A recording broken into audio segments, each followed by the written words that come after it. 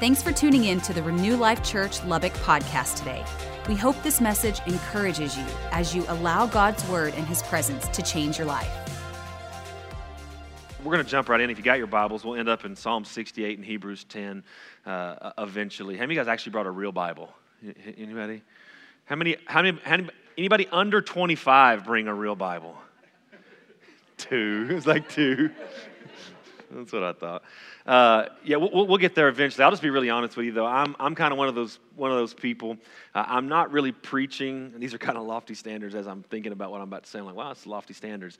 I'm not really going to preach today to change your week. I really want to preach today to change your life. I think there's a lot of things that, foundational things that when you get the core right, it changes everything. And even prophetically, as I was, walking through the service during worship was just so incredible. I'm so honored to have amazing anointed worship leaders and musicians and sound guys and all the production things that go into place that we tell our team that you're here to usher in the atmosphere of heaven so that before I ever say a word, people know God's here. And that really is our goal. But I was walking through, just watching, and the Lord just reminded me, I'm not trying to build a great church today. I'm trying to build great people today.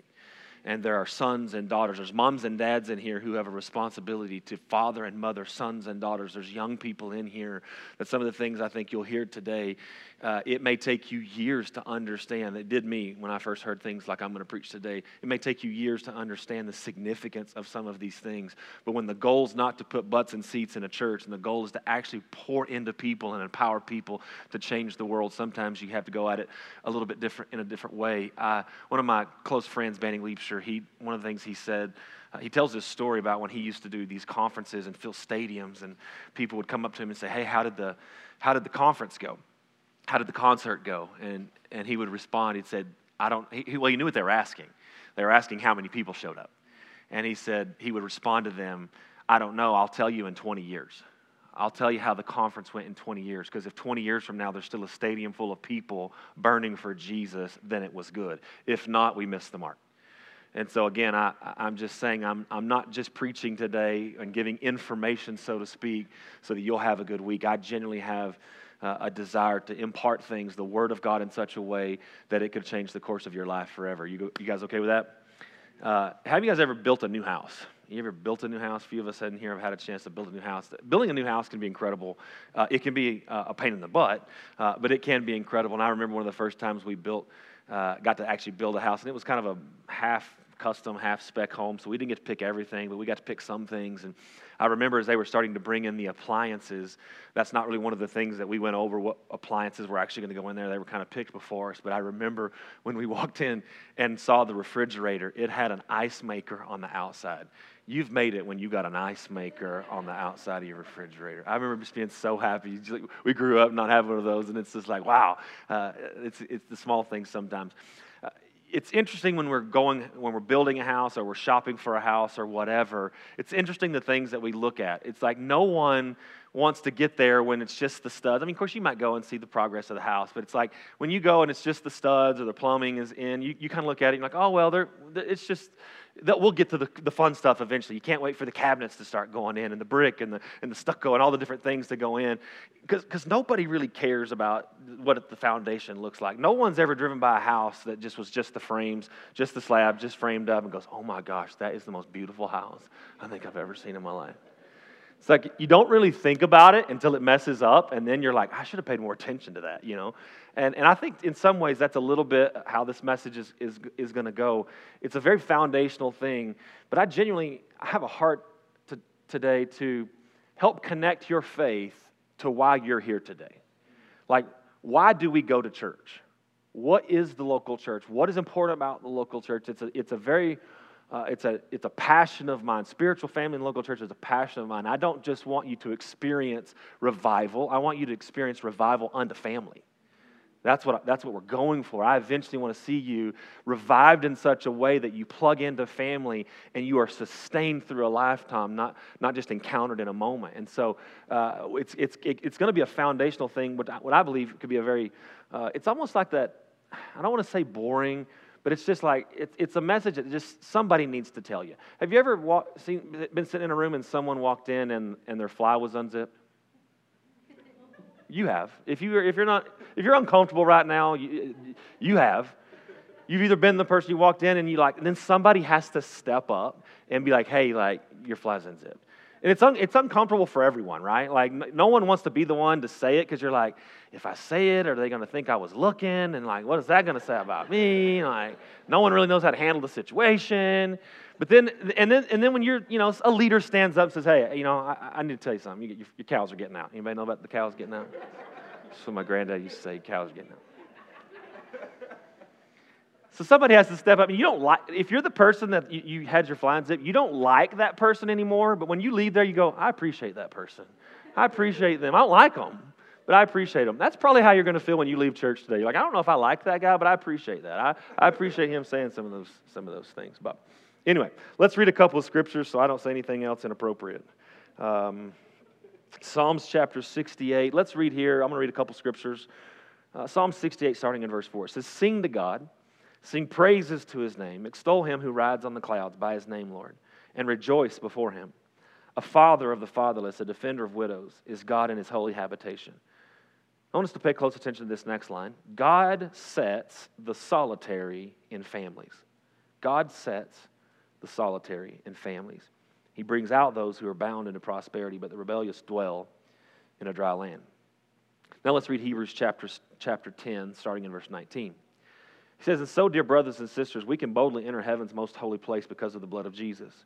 By his death, Jesus opened a new life-giving way through the curtain into the most holy place.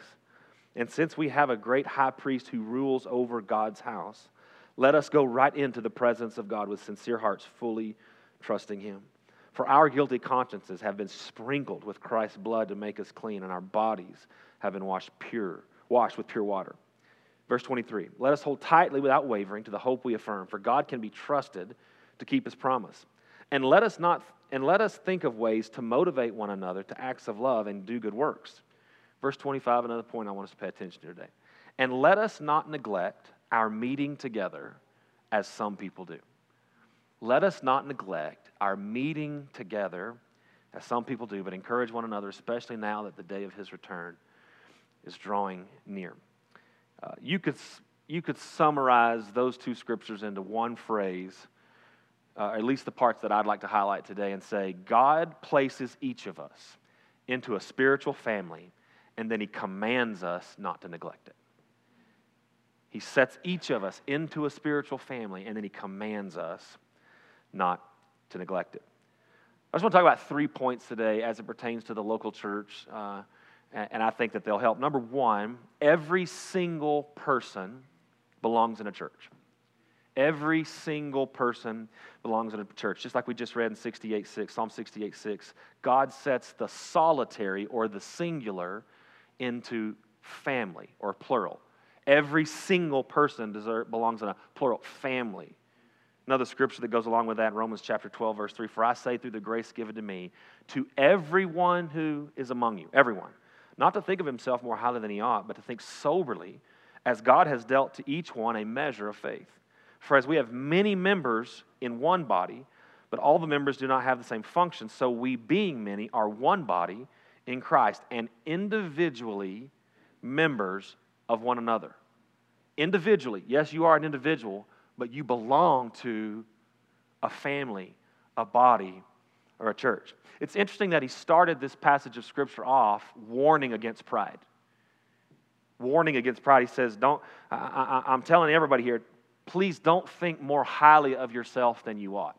And then he goes from that and talks about setting single people into family and single members into the body of Christ. I just propose that probably one of the most arrogant things that you can think, or arrogant ways you can behave, is to act, think, or behave like you don't need anybody else. You need people. You need other people. You need other imperfect people in your life. Every person in this room is imperfect, and yet you need every person in this room. Do they have flaws? Yes. Do they think everything? Do they think the right way about everything? No, absolutely they don't. But there is something inside every single person that is uniquely them but perfectly God. Every single one of us in this room were created in the likeness and image of our Father. We have Father DNA built into every single one of us. And when I say I accept you, what I'm saying is I accept the parts of God that He didn't give me. I'm accepting God when I'm accepting you. I'm believing in God when I'm believing in you. God has not made a special arrangement with any person on this planet where they don't need the local church. There is no such thing as someone that the Lord said, you know, the poor town that I put you in, the city that I put you in, there's just not one good church. You know what? Let's just me and you stick together. We'll figure this out alone. That has never happened in the history of mankind. There are no special arrangements for anyone. I've heard people say, like, well, I've kind of got to, you just got to know, here's what I believe, and there's not a church in our city that believes what I believe. Since when has honoring the Scripture and obeying the Scripture have to line up with you finding a church that believes exactly like you believe? There are no special arrangements. I remember several years ago during Easter, after the Easter service, one of the teachers came up to me, the Sunday school teachers came up to me and said, hey, I have got to tell you what your middle daughter said. And I don't know, she was probably 5, 6, 7, somewhere at that age, and she's squirming. She's on the front row in a black hat and a white sweatshirt, so in case you're the teacher comes up to me and says, hey, I need to talk to you. I need to tell you something that your daughter said, which is how every parent wants a teacher to come up to them, right? I got to tell you something your kid said. And she said, we were passing out the goodie bags at the end of service, and she said, can I get 2 of those, please? And she says, no, it's one for every person. Everybody only gets one. And she said that Riley just looked back at her and said, do you know who my dad is? And they were like, yes, we know who your dad is. Did you know he's the pastor of this church? Yes, we knew. It's like all of a sudden, because she's the pastor's daughter, there was some special arrangement, where she's going to get 2 goodie bags. There's, as it pertains to the local church and being a part of a spiritual family, there are no special arrangements. He designed every single one of us to fit into family, to be a part of family, to be involved in the local church. Let me remind you of the Great Commission. It says, go therefore, Matthew 28:19, go therefore and make disciples. He says, make disciples, not make Christians. Make disciples of all the nations, baptizing them in the name of the Father, the Son, and the Holy Spirit, teaching them, so he's fixing to define what will make a disciple, teaching them to observe all, or obey, or do all things that I have commanded you. And lo, I'm with you always, even to the end of the age. He defines discipleship and creating disciples as teaching people to not just know the Word, but to do the Word. Not to just believe in the Word, but actually do everything that you're commanded to do. So here's what that tells me. You can go to heaven and not go to church. You just can't not go to church and be a disciple. You can go to church. That's it's like an excuse people give sometimes. Say, I don't have to go to church. I'm going to heaven, or I don't think you have to go to church to go to heaven. The question is since when did getting to heaven become the mandate for disciples? Or for following Jesus. Or let me rephrase that. Since when was just getting to heaven the goal? If you've been around here very long, you're going to hear that. You've already heard this phrase. If you stay much longer, you're going to hear it again. But our assignment on this earth is not to try to live in such a way that we get to heaven, but it's to live in such a way where we get heaven to earth. So as a Christian, I'm going to heaven. As a disciple, I bring heaven to earth.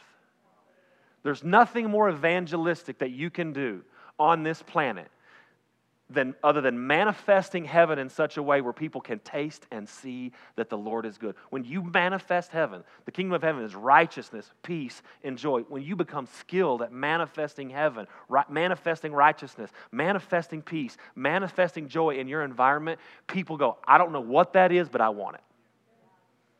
I may have been taught different. I may have believed different 5 seconds ago, but something in me has changed not just because I've learned something, because I've experienced something. The assignment of the believer is not to become a Christian and go to heaven. It's to be a disciple and bring heaven to earth.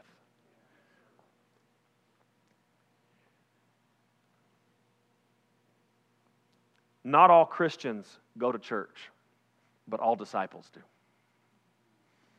There are Christians all over the planet that do not go to church, but there is no such thing as a disciple who does not go to church. Why? Disciples obey, they observe and do. They obey and do everything that the Scripture commands. Isn't this fun? It's only going to get more fun. Number 2, you'll love this one. Where we go to church is His choice, not yours. Where you go to church is His choice, not yours. Notice what it said in Psalm 68:6. God sets the solitary in family. God sets. God chooses. It's kind of like your natural family. Has it ever dawned on you that the Lord actually chose for you to be in that natural family? And now just start thinking about some of your family members, and you're like, really, Lord? This is where you think I belong. These are my people now. I remember when I was in college, I have a middle brother who, if you know him, he is an absolute blast to be around. Mainly because you never know what he's going to do. And I remember when I was in college one time, I was playing college baseball, and some of my teammates were on the edge of the dugout that was coming out of the dugout on the field. And I noticed that they were pointing up into the stands and talking about something. So I walk over there, and I'm like, what are you guys looking at? And they're like, bro, you got to see what this joker right here is wearing. And I'm like looking around for who it is, and I look, it's my brother. And my brother had white high socks up to the knees with the stripes on them, with cowboy boots. And then he had gym shorts on that, I don't know, somewhere right about in here. Then he had a cut-off T-shirt on that didn't match the shorts or the stripes on the socks, and a cowboy hat about, that big. And they were like, can you believe what that guy's wearing? I was like, no, that joker's crazy, man. He's an idiot. But it's like, you sometimes look at the family that you were born into, and you're like, wow, the Lord picked this. It's interesting. Even my middle brother, if there's one thing he's done, even for me personally, he's made me care a lot less about what other people think about me. Anybody else got a family member like that? You're like, just the fact that they exist, like you have to wrestle through some of your own stuff. It's the same way in spiritual family. The Lord didn't set you in a family that would be perfect. He set you in a people group that would help perfect you. Every person He's placed you with, there's an assignment on their life, even in their imperfections. He placed you there on purpose. Where you go to church has nothing to do with convenience, has nothing to do with preference, and everything to do with your development. The American way is we get to choose. It's the American way. And don't get me wrong, I love being in America. I love that I can choose what coffee I go get. I love that I can choose what restaurants I go to. I love that I have so many options as it pertains to my natural life. The problem with that is when I get so American that I forget to be kingdom. As Americans, we can choose anything we want. As kingdom disciples, we hopefully choose, to submit our lives to what the Scripture says. And we lay our choices down for His choice. What does that sound like? Jesus, Lord, if there's any way, let this cup pass from me. Nevertheless, not my choice, your choice be done. Not my will, your will be done. Part of the lifestyle of a disciple, of a Jesus follower, is learning to submit our desires, submit everything about our life and say, hey, I have an opinion, I have a feeling, I have emotions, I have thoughts about this, but Lord, I'm submitting that to you. One of the most beautiful things that happens in the life of a believer is when we are so submitted to Him that as our Heavenly Father switches it on us and says, hey, thank you for submitting to me. Delight yourself in the Lord. Now, what do you want to do? He'll give you the desires of your heart.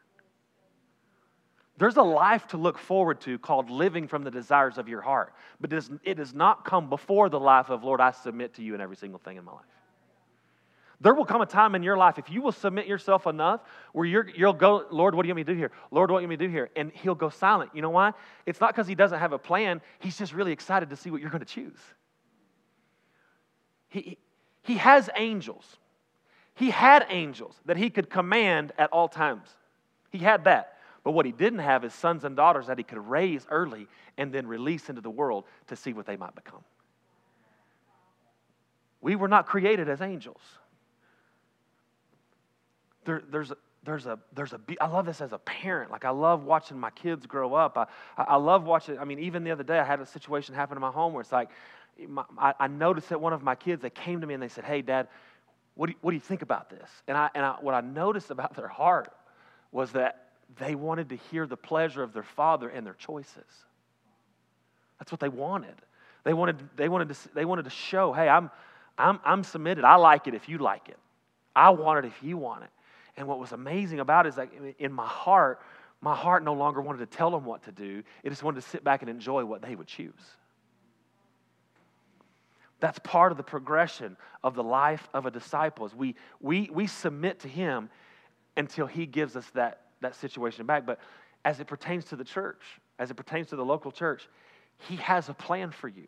And he wants to see, will you submit to where he tells you to go, or are you going to go where is the closest? Or you're going to go to the place that doesn't make you uncomfortable because during ministry time, they ask if you want to go around and lay hands on people. It's like, I'm not really comfortable with that. Since when did the local church become about your comfort? It's not the goal. It's about your development. I've never really done anything like that before. What a better place to do it than a bunch of other people that are doing it too. They're just as uncomfortable as you are. I'm looking at one of the guys here. I'm not necessarily a hugger, but every time he walks into church, I don't get a choice.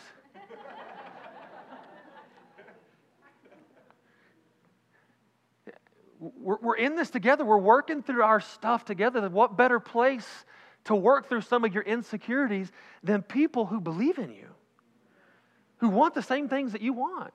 You'll hear us talk about it. Keith's we're fixing to be moving to home churches. One of our passions about home churches, because you can't really disciple a crowd. Jesus never discipled a crowd. Go back and read. It said he taught the crowds, but he discipled 12. This is not really what I'm teaching on, but I'll just say this. You can come to the big gathering to get taught, but I'm going to ask that you would come to the small gatherings to get discipled. Come to a small place where someone actually knows. It's like where there's actually a little bit of accountability, and not accountability in a negative way, but like someone that knows you so well that when you walk into the room, they're like, hey, you don't look the same. What's going on? It's been a rough week. I can't do that for I don't know what some of your faces look like on a normal day. I'm just being honest. I don't know what it looks like on a normal day, a sad day. I don't know. I just don't know. But someone who's with you every single week, knows your family, knows your kids, knows everything about you. Those are the kind of people that can, one, they start to know when you're not the same. They also know your weaknesses. Oh no, someone's going to know my weaknesses. They're going to know your weaknesses, and they're going to know how to push you beyond the boundaries of your weaknesses and say, no, you're better than that. You got more than that in you. The same Spirit that raised Christ from the dead dwells in you. And they're going to push, not just lead you to your destiny, push you to your destiny. Jesus did that. Do you think Jesus, with his disciples, do you think they would have gotten in the boat if he said, hey, get in the boat, go the other side, and you're going to go through a hurricane?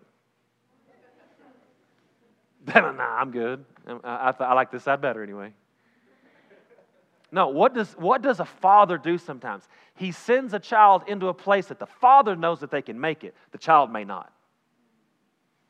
They don't know what they have, but a father does. A mentor does. A leader does. So you send them and you don't just lead them, you push them sometimes into places that make them uncomfortable, but also make them better. He is the one who sets us, and only He can remove us from spiritual family. This is a hard one to wrap your head around sometimes, but it's like, okay, if He's the one that gets to set, I don't get to unset. Well, we stopped going there because, I just don't feel like I get fed there anymore. Or, we used to go, please hear my heart. This is not about guilt, shame, or condemnation, but you just got to let me say a few things. Well, we used to go there, but then me and my wife went through a divorce, and she got that church, and I went on to find another church. Well, I get that could have been uncomfortable, but did the Lord tell you to change churches?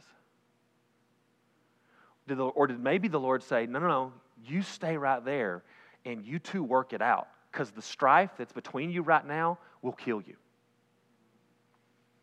Sometimes He puts us in awkward situations, in uncomfortable situations. Why? So that we work out the poison that's in there. Oh, I used to go there, but man, you will not believe how they treated me. Oh, so the Lord didn't want you to work on unforgiveness. The Lord didn't want to teach you to forgive. He only at a distance, No, just be careful now. Again, when I say the Lord sets us into the church, one of the ways He does that is through Scripture. If you haven't heard the message I taught a couple months ago now, called The Pillars of Kingdom Decision Making, the Word, the Holy Spirit, spiritual family, prophecy, and wisdom. Sometimes He uses the Word. I'm not telling you to subject yourself to a culture that doesn't believe the Bible. I'm not telling you to subject yourself to people who are abusive. That's not what I'm saying. What I'm saying is, more times than not, we just leave when we shouldn't.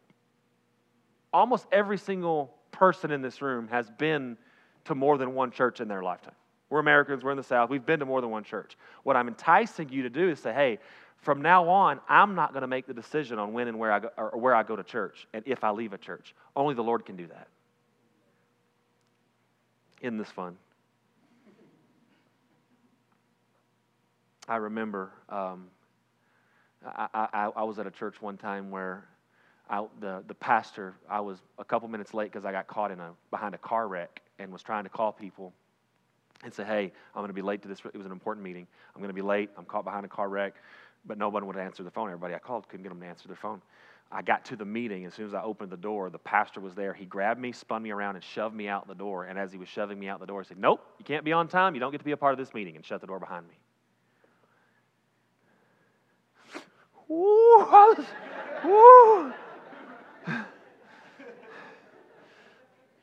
I was so mad. Walked straight to my office, got some cardboard boxes, started packing up my office. It sucked the air out of that meeting very quickly when he did that. And so he wasn't far behind me. I'm in there packing up my office, and he walked in there and goes, what are you doing? I said, I'm packing up my office.